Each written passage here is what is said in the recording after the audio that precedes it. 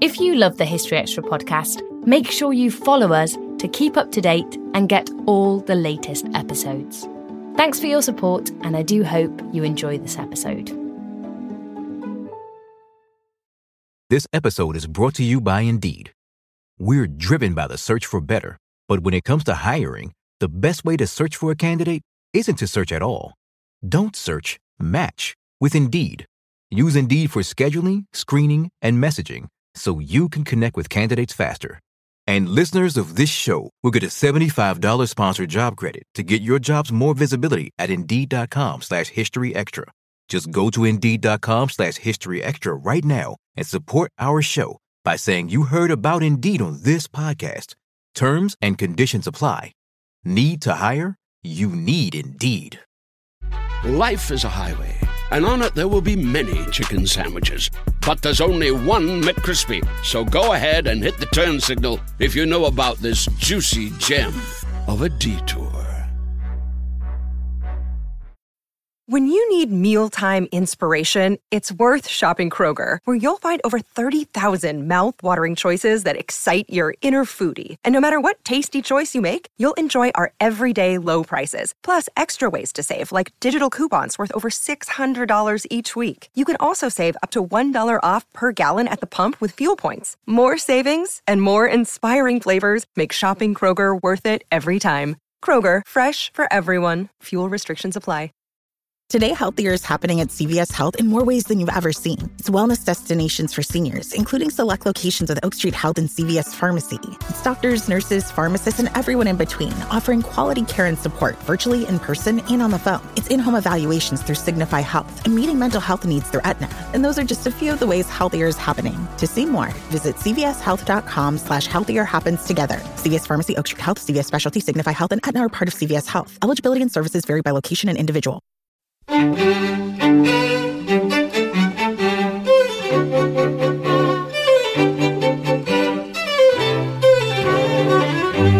problem of defending England hinged, as we'll see, on the Navy, but it also hinged on the Elizabethan militia. The Elizabethan militia makes Dad's army look like a finely honed war machine. That was Robert Hutchinson talking about the Spanish Armada at BBC History Magazine's recent Tudors Day. It's clearly of a different order altogether to the other Iron Age houses, which are, really quite modest and small. And that was Michael Fulford from the University of Reading, talking about an Iron Age mansion discovered in a dig at Silchester.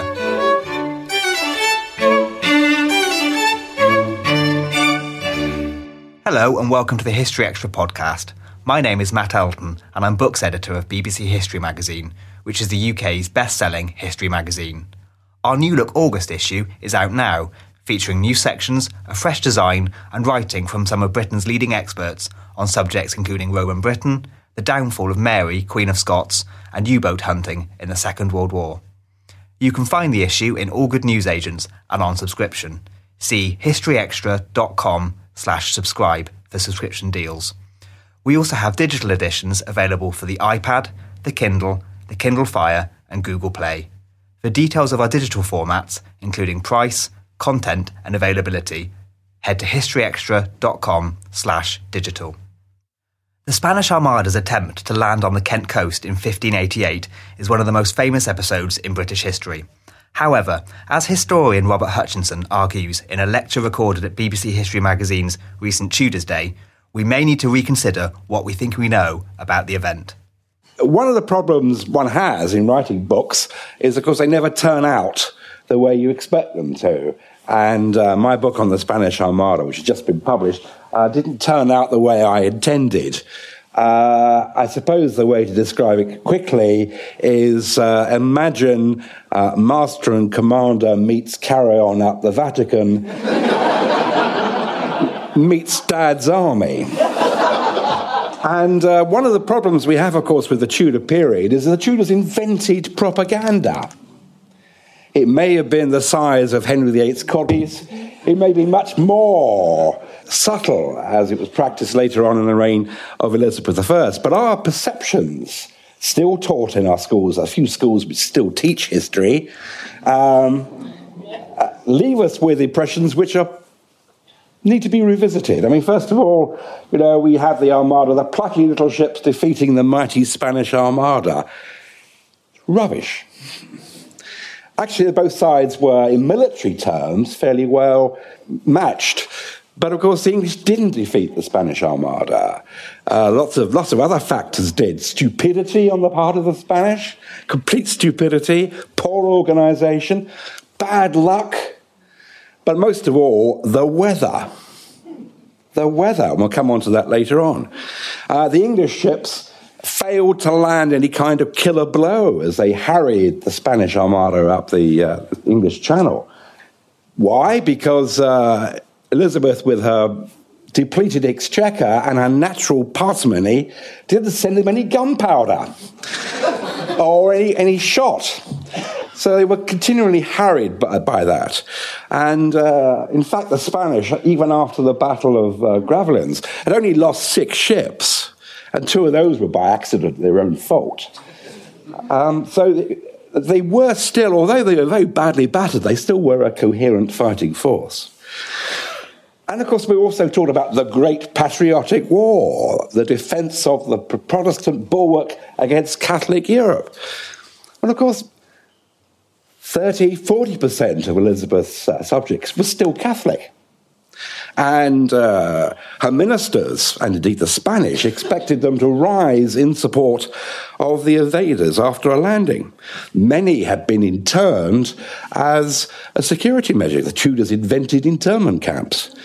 The loyalty of the inhabitants of Kent was uncertain. Elizabeth's spies reported that some of those Kentish people rejoiced when any report was made of the Spaniards' good success and sorrowed for the contrary, whilst others declared the Spanish were better than the people of this land. And, of course, the garrison of Dover Castle, who, having a whiff of the Armada across the English Straits in Calais, deserted to a man.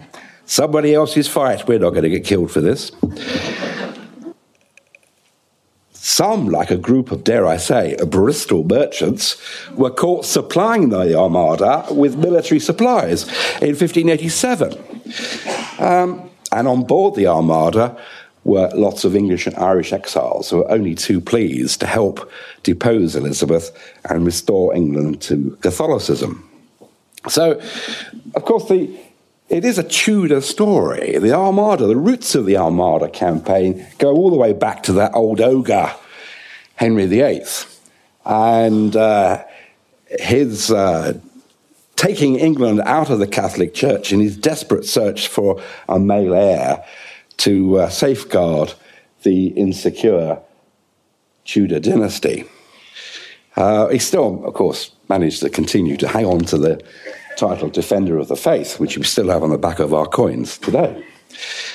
His dysfunctional family yielded 3 more Tudor sovereigns, the precocious, rather priggish Edward VI, under whose government Protestantism swept away anything Catholic from our churches and cathedrals. Mary, of course, who promptly returned England to the authority of Rome. And finally, there was Elizabeth, the only child of Henry's second wife, Anne Boleyn.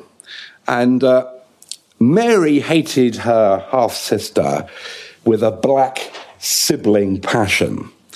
And she feared her as a younger rival, waiting to wear the crown of England when she died or was deposed.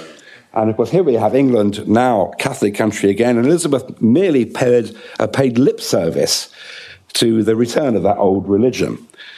In September 1553, the Feast of the Nativity of the Virgin Mary, Elizabeth heard her first Catholic Mass, but attended such services rather erratically afterwards. The Spanish ambassador sniffily reported that Elizabeth complained loudly all the way to church and that her stomach ached. And during the liturgy, she wore a suffering air. But worse was to come. Elizabeth was imprisoned at the Tower of London over suspicions of her involvement in Wyatt's abortive rebellion in 1554 against plans for Mary's rather joyless marriage to Philip of Spain. And when she was eventually released, and she spent the remainder of Mary's reign under close house arrest. And Mary died childless in St James's Palace about 7 o'clock in the morning of the 17th of November in 1558 in agony from the uterine cancer or the ovarian cysts that she was suffering from. Elizabeth, now aged 25, heard of her accession about noon at Hatfield House, 20 miles north of London. She fell to her knees and after a good time of respiration recited a verse from Psalm 118 in Latin. This is the Lord's doing. It is marvellous in our eyes. You know, one of the things about the Tudors is they're always great on sound bites. I bet you she's been rehearsing that for hours, if not days beforehand, because she knew her half-sister was dying. And we had Henry VII this morning, lands in Wales. He's got a quote for the occasion, hasn't he? It's a good job ITN weren't around then. So Elizabeth is crowned as queen, but that old Tudor curse about who's going to succeed them was still very much in the minds of her government and Parliament. But the Queen rejected any talk about marriage at this stage. Her brother-in-law, Philip of Spain, not the most romantic of all people, after hearing of Mary's death, his wife's death, noted, I felt a reasonable regret and was more worried about his garter insignia and regalia, which was still in Whitehall Palace, which he wanted to reclaim because it was actually quite valuable. But he felt the need to throw his feathered cap into the ring as a suitor for his half-sister-in-law's hand in marriage. He wouldn't be an eager, blushing would-be bridegroom, though. He told his ambassador that he felt like a condemned man waiting his fate. And he was probably relieved when Elizabeth rejected his suit after discovering an important impediment to their marriage. The line from Leviticus, which proclaimed, if a man shall take his brother's wife, it is an unclean thing, they shall be childless. Brother, sister, it doesn't make any difference. It's the same meaning. And of course, she must have quoted this with a big smile on her face because it's ironically the same text quoted by her father, Henry, as grounds for the annulment of his marriage to Catherine of Aragon. How she must have laughed. On the evening of Sunday, the 16th of May, 1568, Elizabeth's personal nemesis entered her uncertain realm, her Catholic cousin, Mary, Queen of Scots, who had fled Scotland and landed in Cumbria to seek shelter and assistance from England to regain her crown, her Scottish crown. Sadly, of course, we know, and she was very public about this, she had her own designs on the English throne through her direct descent from Henry VIII's eldest sister, Margaret, one time Queen of Scotland. As many of Elizabeth's subjects believed her claim was stronger than hers, Mary was to spend the next 18 years, not a guest of honour, but a prisoner incarcerated in a succession of five-star prisons in the English North and Midlands. And such caution was entirely justified. In early November the following year, the Catholic Earls of Northumberland and Westmoreland rose in revolt, seeking to free Mary and return England to the Catholic faith. And Elizabeth put the rebellion down with typical Tudor brutality. She urged her generals for more executions. And indeed, there were some areas of the north-east whose economy didn't recover for 200 years after they'd been laid waste by the royal troops. The following year, Pope Pius the Fifth excommunicated her and forbade her Catholic subjects from obeying her and her laws under threat of anathema. And as far as her government was concerned, every Catholic in England was now a potential assassin of the monarch. Something about the 16th century popes. If the Tudors were cursed with insecurity, the popes were cursed with stupidity. They just did not know how to handle the Tudors. They were either did too little or they did too much, and they always got the timing wrong. and Pius V was no exception.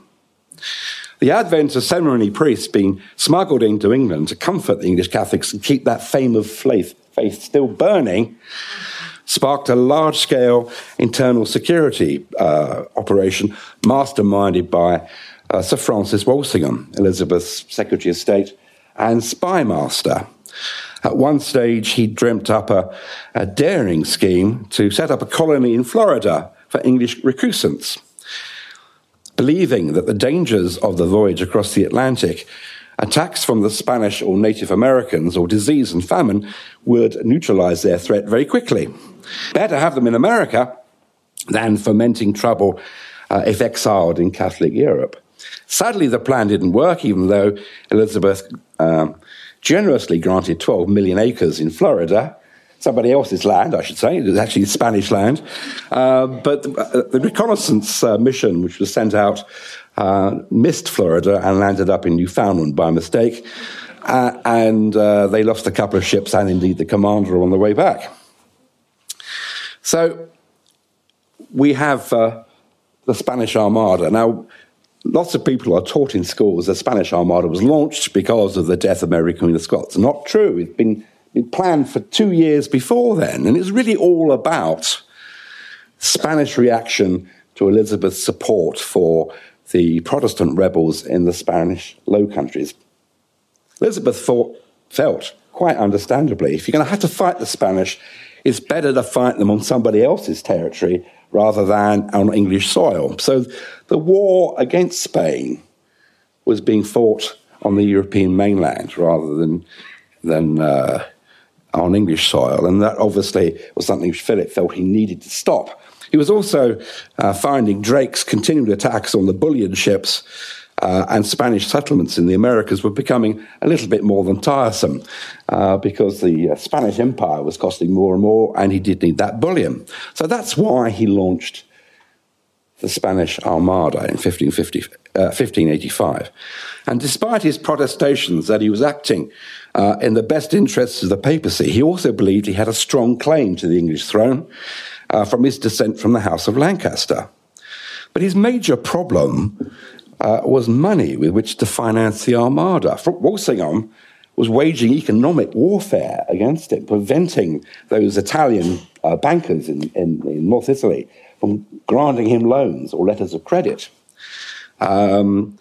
So he was forced, much against his better judgment, to go to the Pope, the new Pope, Sixtus V, who cared more for gold, ducats than devotion, according to the Spanish ambassador, to subsidize the invasion with 1 million gold ducats. Now, in today's spending power, 1 million gold ducats is £662 million. It was agreed reluctantly by Sixtus V, who was more interested in rebuilding the Church of the Holy Sepulchre in Rome than financing an invasion of England. He thought Spanish troops should be much better employed doing that than fighting Elizabeth. And indeed, he was a huge admirer of Elizabeth. Rather to his cardinal's embarrassment, he frequently made speeches of praise about Elizabeth, saying what a wonderful queen she was. He was plainly infatuated by her, and his cardinals found this very difficult listening. Hence the Vatican bit. Carry on up the Vatican.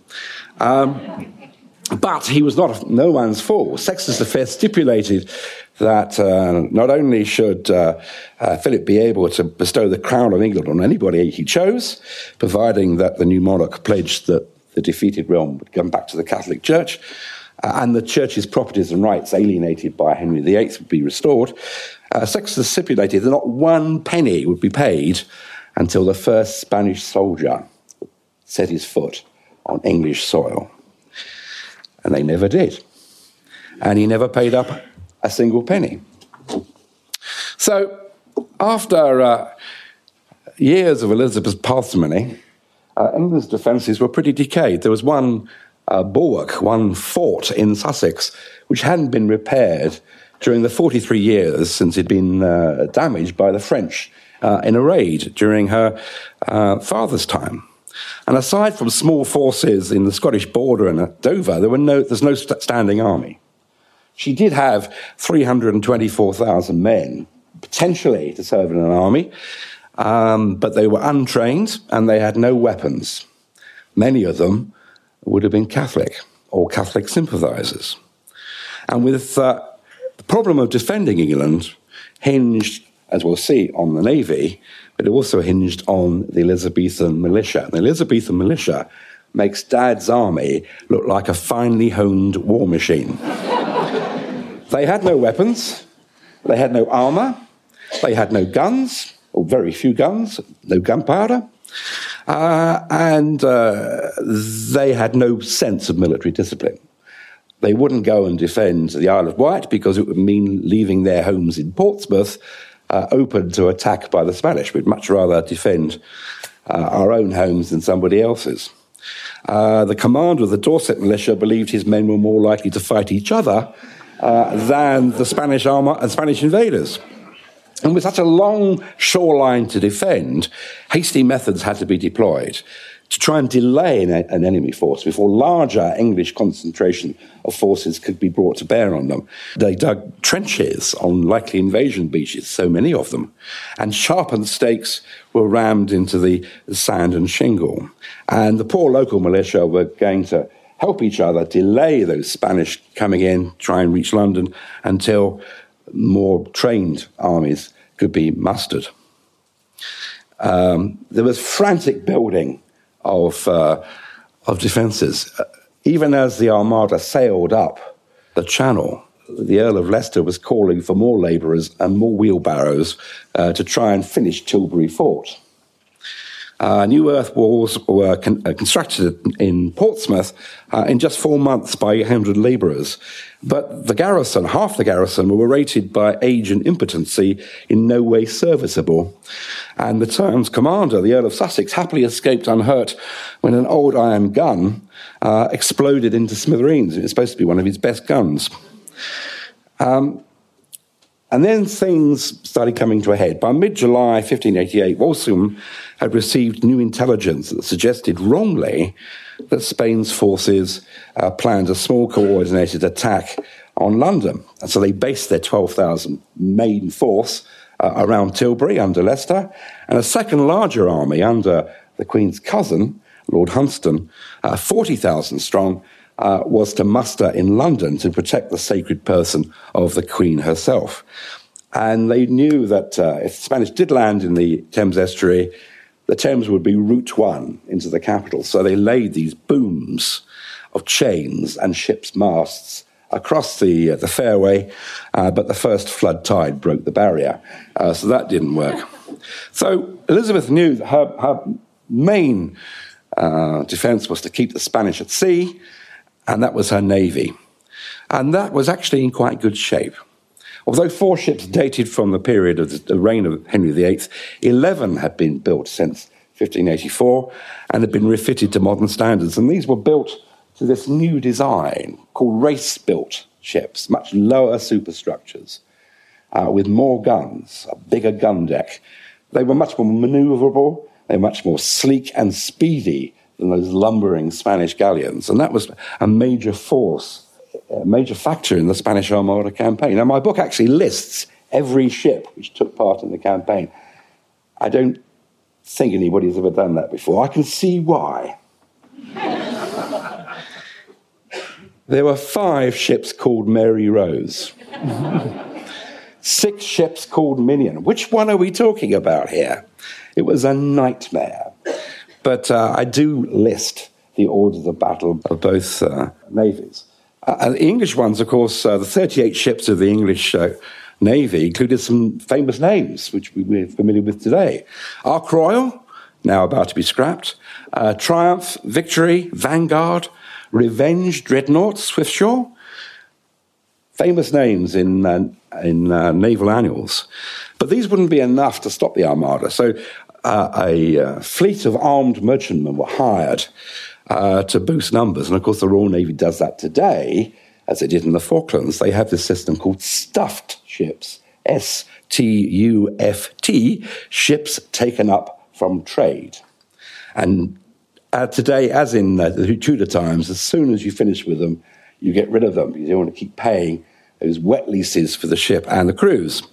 But again, a lack of patriotism, I suppose, caused major problems in mustering the fleet. Sir John Gilbert refused permission for his ships to join Drake's Western Squadron and allowed them to sail on their planned voyage in defiance of naval orders. Now, Medina Sidonia, the admiral, the captain general of the Spanish fleet, replaced the original commander, Santa Cruz, in February 1588 when Santa Cruz died of ship's fever, typhus. Curious choice by Philip II. He'd never been to sea. His skills lay more in organisation than naval warfare, and he was reluctant to take up the post. Writing to Philip, "Sir, I have not health for sea, for I know by the small experience that I've had afloat that I soon become seasick. Since I have no experience either of the sea or of war, I cannot feel that I ought to command so important an enterprise." But Philip had dismissed these objections as natural modesty, and he was landed with it. And he must have regretted it bitterly, because almost immediately things started going wrong. He departed Lisbon and found that the transports were travelling much slower than he had planned. Of course, any convoy has to travel at the same speed as the lowest ship, as the slowest ship. Hit by terrible storms. He loses his oared galleys, which should never have been there in the first place because they're much more attuned to the Mediterranean warfare than they are in the North Atlantic.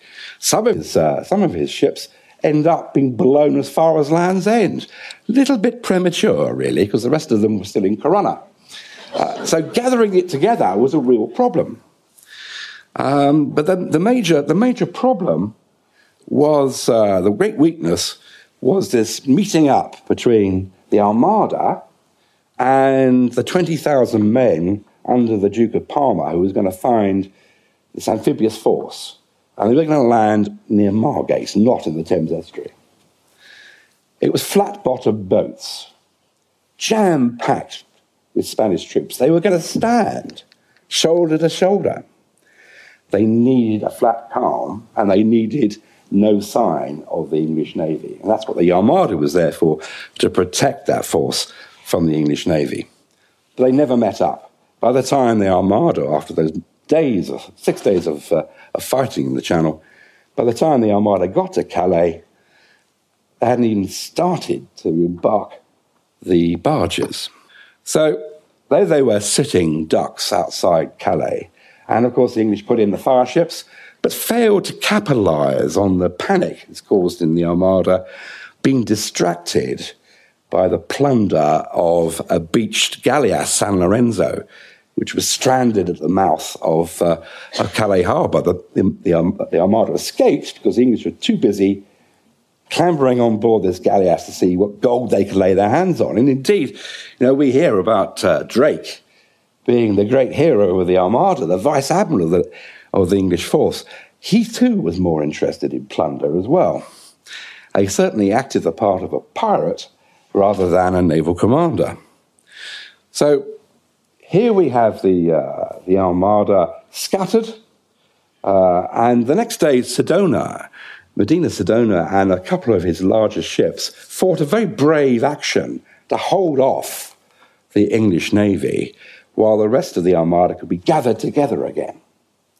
And that resulted in the Battle of Gravelines. And that's when the Spanish ships started taking really severe battle damage, although Drake fired a couple of rounds and then pootled off for other reasons. The other problem the Armada were in, they were caught in a trap because just north of them were the Flanders sandbanks, and the Dutch had removed all the navigational marks. And they could hear the crash of surf on the shingle of these shoals off the coast of France. They they would be wrecked and they would have no hope of survival. But amazingly, for the first time, the weather did them a favour. And at the very last second, it veered round. The wind veered round and the Armada were taken out to sea.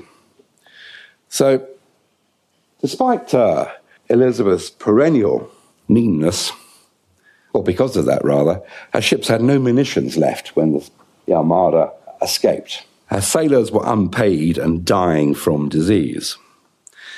The English chased them into Scottish waters, and when they were convinced that they weren't coming back, scurried home to try and find some food and some pure water and medical attention for the wounded and sick. But as I said right at my start, it was climate change. It was bad luck. It was bad tactical mistakes which destroyed the great and most fortunate navy. The weather cycle in 1558 was the worst in one which really began in the 4th century, in the Roman period. Unsettled summers and tempestuous autumns. And those storms destroyed much of the Armada on the west coast of Ireland. In my book, there was actually a map of Northern Ireland done in 1589, which you wouldn't recognise it as Northern Ireland, I have to say. But it was found in the archives of the Marquess of Salisbury underneath Hatfield House. And it marks the Spanish wrecks, and there's 3 we didn't know about. So evidence recovered from those wrecks indicated the Spanish had never fired their main armament. And that's because they were land artillery guns. And they were diagonally placed on the decks with long trails, like you would see in modern artillery. The people who fired them were soldiers who were normally positioned at the top of the masts to fire at the enemy. So every time you fire, you had to cool them down. So they would climb down the masts, roll back the gun, and load it. There wasn't enough room to roll them back. If you wanted to reload the guns, you actually had to clamber outside the ship, sit astride the gun, and ram. There weren't many volunteers to do that in the middle of a battle. And that is why the Spanish never fired their main armament. So Philip complained that he sent his fleet against men and not against the wind and waves. But it probably the government's first ever government health warning ever published in England. Pamphlets assured the population that it was still safe to eat fish, even though they had fed on the corpses of Spanish sailors infected with venereal disease. Thank you very much indeed, ladies and gentlemen.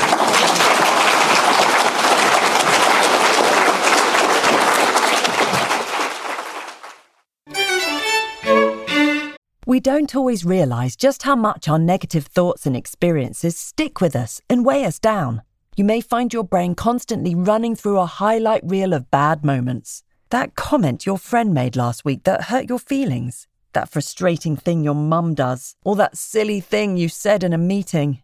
Maybe it's time to get it all off your chest. Whether it's a tiny annoyance or something much bigger, talking about it can give you some relief and lead you to a potential solution. That's where therapy comes in. It's a safe space to share whatever's weighing you down and learn to process it, so your internal highlight reel can focus on the good stuff. And BetterHelp offers affordable online therapy on a schedule that works for you. Connect with a licensed therapist by text, phone, or video call. Start the process in minutes and switch therapists anytime. Let it out with BetterHelp. Visit betterhelp.com/historyextra today to get 10% off your first month. That's BetterHelp, HELP.com/historyextra. This episode is brought to you by Indeed. We're driven by the search for better, but when it comes to hiring, the best way to search for a candidate isn't to search at all. Don't search, match with Indeed. Use Indeed for scheduling, screening, and messaging so you can connect with candidates faster. And listeners of this show will get a $75 sponsored job credit to get your jobs more visibility at Indeed.com/historyextra. Just go to Indeed.com/historyextra right now and support our show by saying you heard about Indeed on this podcast. Terms and conditions apply. Need to hire? You need Indeed. Life is a highway, and on it there will be many chicken sandwiches. But there's only one McCrispy, so go ahead and hit the turn signal if you know about this juicy gem of a detour. That was author and broadcaster Robert Hutchinson. Robert's latest book, The Spanish Armada, is out now and published by Weidenfeld and Nicholson. Before our next interview, I'd like to mention that extra tickets are now on sale for our History Weekend Festival, taking place in the historic Wiltshire town of Malmesbury from the 25th to the 27th of October. We've seen huge demand for tickets, and we're delighted to announce that some of the weekend's events will now take place in a larger venue, the beautiful Malmesbury Abbey. This means that we can now offer for sale tickets for some of the events that were previously sold out. For full details and ticket information, please visit historyweekend.com. And now we have a short advert. History has always had the best stories. Now, it has the best storyteller in Robin Young, author of The Brethren and Insurrection trilogies. To go about writing a battle scene, you have to look at it from all angles. You have to study the battle scene from both sides, because, as they say, history is written by the victors. Before I started writing Insurrection, I sat down and spoke to a former SAS commander about what it really was like to be in war, what it was like to fight for your life. Renegade is the new novel from Robin Young, a dazzling story of conspiracy and divided loyalties, and a superb portrait of the medieval world. Renegade by Robin Young is out now. A team of archaeologists from the University of Reading is learning more about what life may have been like for upper-class people in ancient Britain, thanks to the recent discovery of a huge Iron Age building in Silchester in Hampshire. The project's director, Michael Fulford, took time out from the excavation to tell me more about the findings. The first question really is how you first got involved in the Silchester project. Oh, well, that goes back rather a long way. When I was... I'd just been appointed to a lecturer here at the University of Reading, and out of the blue came a letter from what was the predecessor body to English Heritage, saying, would I be interested in doing a small excavation on the town wall at Silchester? And being, young and energetic, I said, yeah, I'm up for this. And that was just about 40 years ago. And so things moved on from there, from strength to strength, till now we have this fantastic Town Life project, which is now in its 17th summer. It's coming to an end, but it's produced the most wonderful story of life changing through the whole of what we think of as the history of Calaver, from Iron Age through to abandonment after the Roman period. Talking about this specific, I suppose, mansion, how important a find in the project was it? Oh, well, I mean, one of the objectives of this long-running project was to reach the Iron Age and to get a sort of clear understanding of what Calaver was like then, because we had no idea really previously. We knew it's there from some work done in the 1980s, but this has given us a big area, and in that area has emerged this big building. I mean, mansion's one way of calling it. I sort of see it as a hall, a big sort of, along the lines of going a bit later, Anglo-Saxon, the Hall of Beowulf and all of that. But so it's a substantial building, so it's giving us a very clear indication of high status living in the town in the years when it's taking off at the end of the 1st century BC. So that's all very exciting. And it's clearly of a different order altogether to the other Iron Age houses, which are, really quite modest and small. So we're talking about somebody of significant wealth in the Atrebatic community. Do we get a sense of what the building would have looked like when it stood? Well, it's always difficult because what you've got in archaeology are essentially foundations. So we've got a construction trench for the outer walls of the building, and we've got a row of post holes for the support of the roof. So it seems like a simple structure. Maybe it's plank built, given the size of the construction trenches. But that's another feature of it, that it's the first Iron Age building and a building of scale that's delivered this very visible, clear evidence. So you're taking those parameters, taking the posts. We think it's about 8 meters high. We assume, it could be a wooden shingle roof, but we assume a thatch roof. So a timber construction, material almost certainly oak-built building. What went on inside it is still enigmatic. We haven't finished digging. That's the other exciting thing. This season, we've just started. This is week 1, and I think we're going to find much more evidence to maybe get the complete plan of the building this summer. That would be fantastic. That's amazing, yeah. So it really does stand out as something different within what we see of Kalevala within this area that we've got open, but also different in terms of other Iron Age houses at this time in Britain. And what sense do we get, or first of all, I suppose, what artefacts have been found in and around the site of the mansion? Yes, well, it appears at a time when there are imports coming into Kalevala from the Mediterranean. So we've got fragments of amphora wine jars, so bringing wines from Italy, but also from northeastern Spain. We've got the tablewares that go with it, this fine red glossy, generally called sort of aretine sigillata is one word for it, Samian is another. So it's the fine china, if you like, of the period that's coming in. So indications of feasting and drinking, and there's a little bit of early fine glass bowls and cups, but these are very fragmented. All this evidence is. If we were digging, or if we'd found an Iron Age burial of the sort that you find in southeast Britain in the 1st century, we'd have complete vessels, silver cups, amphora wine, tablewares, and so on. But here, as occupation debris, not surprisingly, it's all broken up. We've yet to analyse the animal bones. We've done some work. Lisa Lodwick at Oxford has done some work on the plant remains of this period, and that's one of the exciting things, is that we can see that they're choosing to bring in, on the one hand, exotic fruits like olives, and so it's the first olive record we have from Britain, and the earliest. And on the other, that they're kind of adapting to Roman or Mediterranean cuisine. So we've got coriander, dill, celery. All these are present in contexts which are earlier than the Roman conquest of AD 43.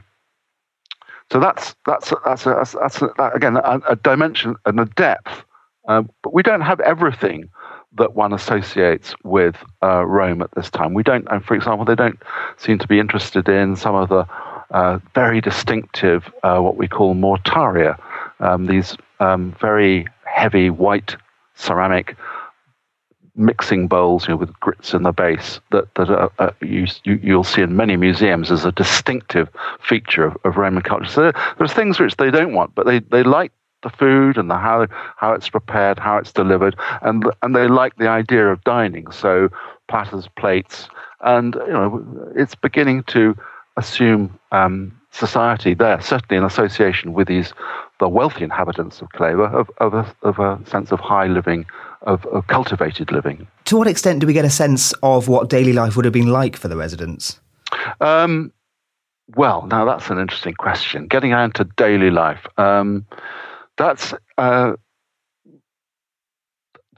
life of the occupants. Well, on the one hand, there's quite a strong kind of craft and an industrial flavour to the late Iron Age. So they're making stuff, and we find, for example, fragments of moulds for casting the discs, the blanks from which their coins are struck, and we have evidence for precious metal, so working of producing silver coins, for example, as well as bronze coins and objects of copper alloy.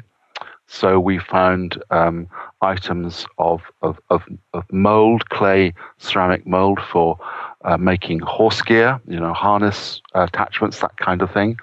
So there's there's iron making going on, iron working. So that there's that side, and we have to think what else is going on that allows these people to import these luxuries from the Mediterranean world. And of course, we turned here to insights from classical sources, in particular the historian and geographer Strabo, who's writing round about the time that our big house is being built and lived in.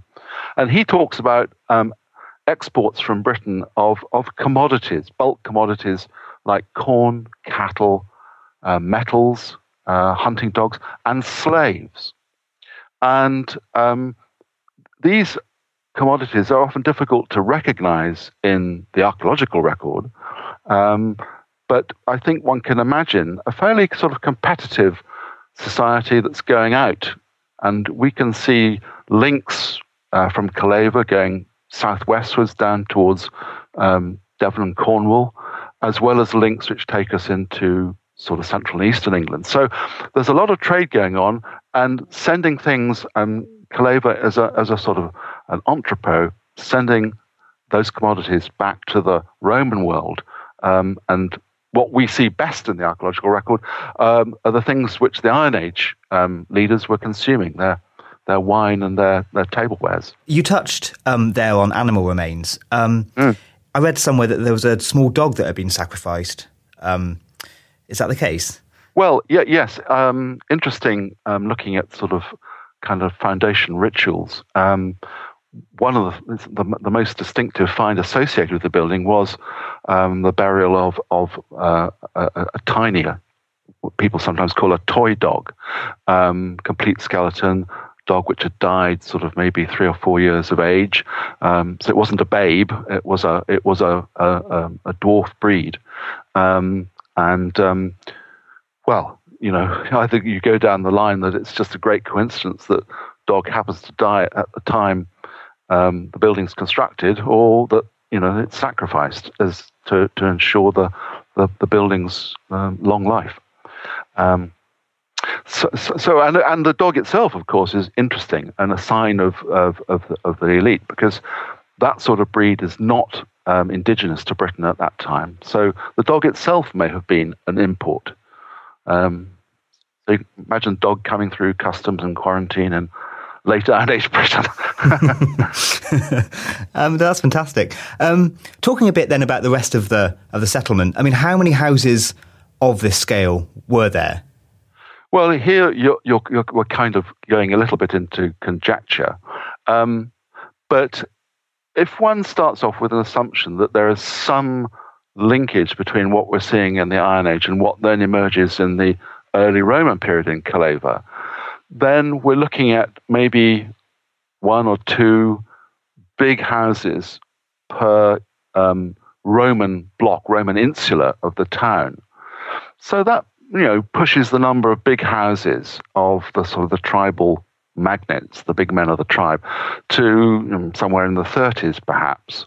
And then if you think of the density of the smaller sort of post-hole Iron Age structures, you're thinking, well, maybe, you know, we're getting up somewhere towards perhaps 1,000 of these, you know, within the area, the enclosed area of the Oppitum. I mean, it would take generations of archaeologists or very sophisticated geophysical techniques to test that out. But I mean, it's not unreasonable to see some sort of degree of correlation between what's happening in the very Iron Age at the beginnings of Calaver and what then transforms into the Roman town. And what were the other buildings like that were built on a smaller scale to this? How similar were they?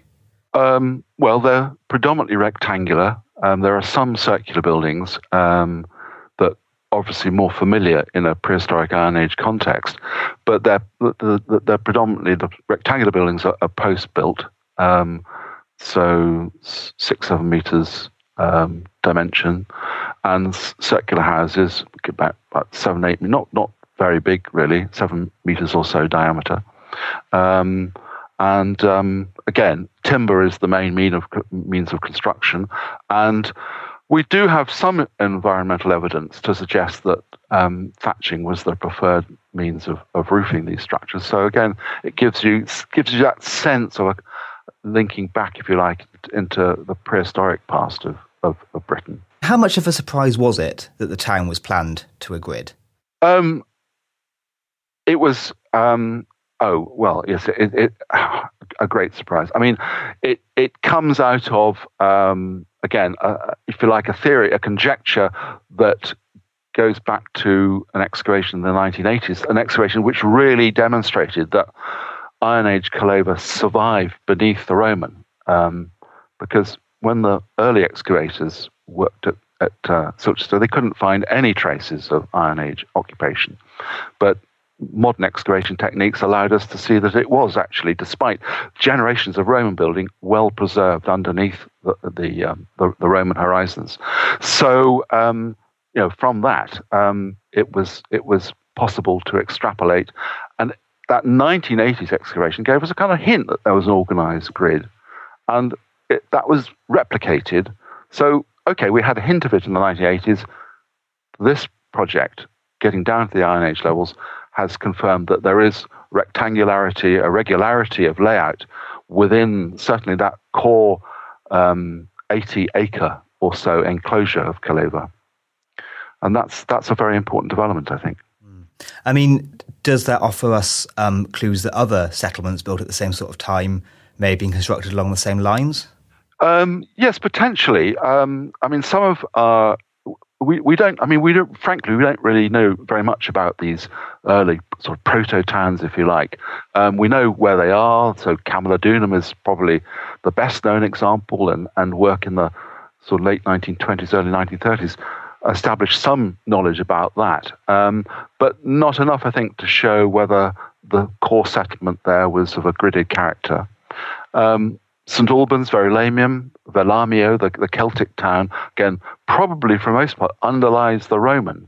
That's what the evidence would suggest, but that needs to be tested out. Canterbury would be another example. So potentially, yes. But because Kalevala is not built on now, has allowed this opportunity for long-term, careful investigation, we've been able to show it here, and certainly show the possibility. So others need to bear that in mind when digging the deeper levels of Canterbury or Colchester and St Albans. Do we know when the kind of large hall disappeared?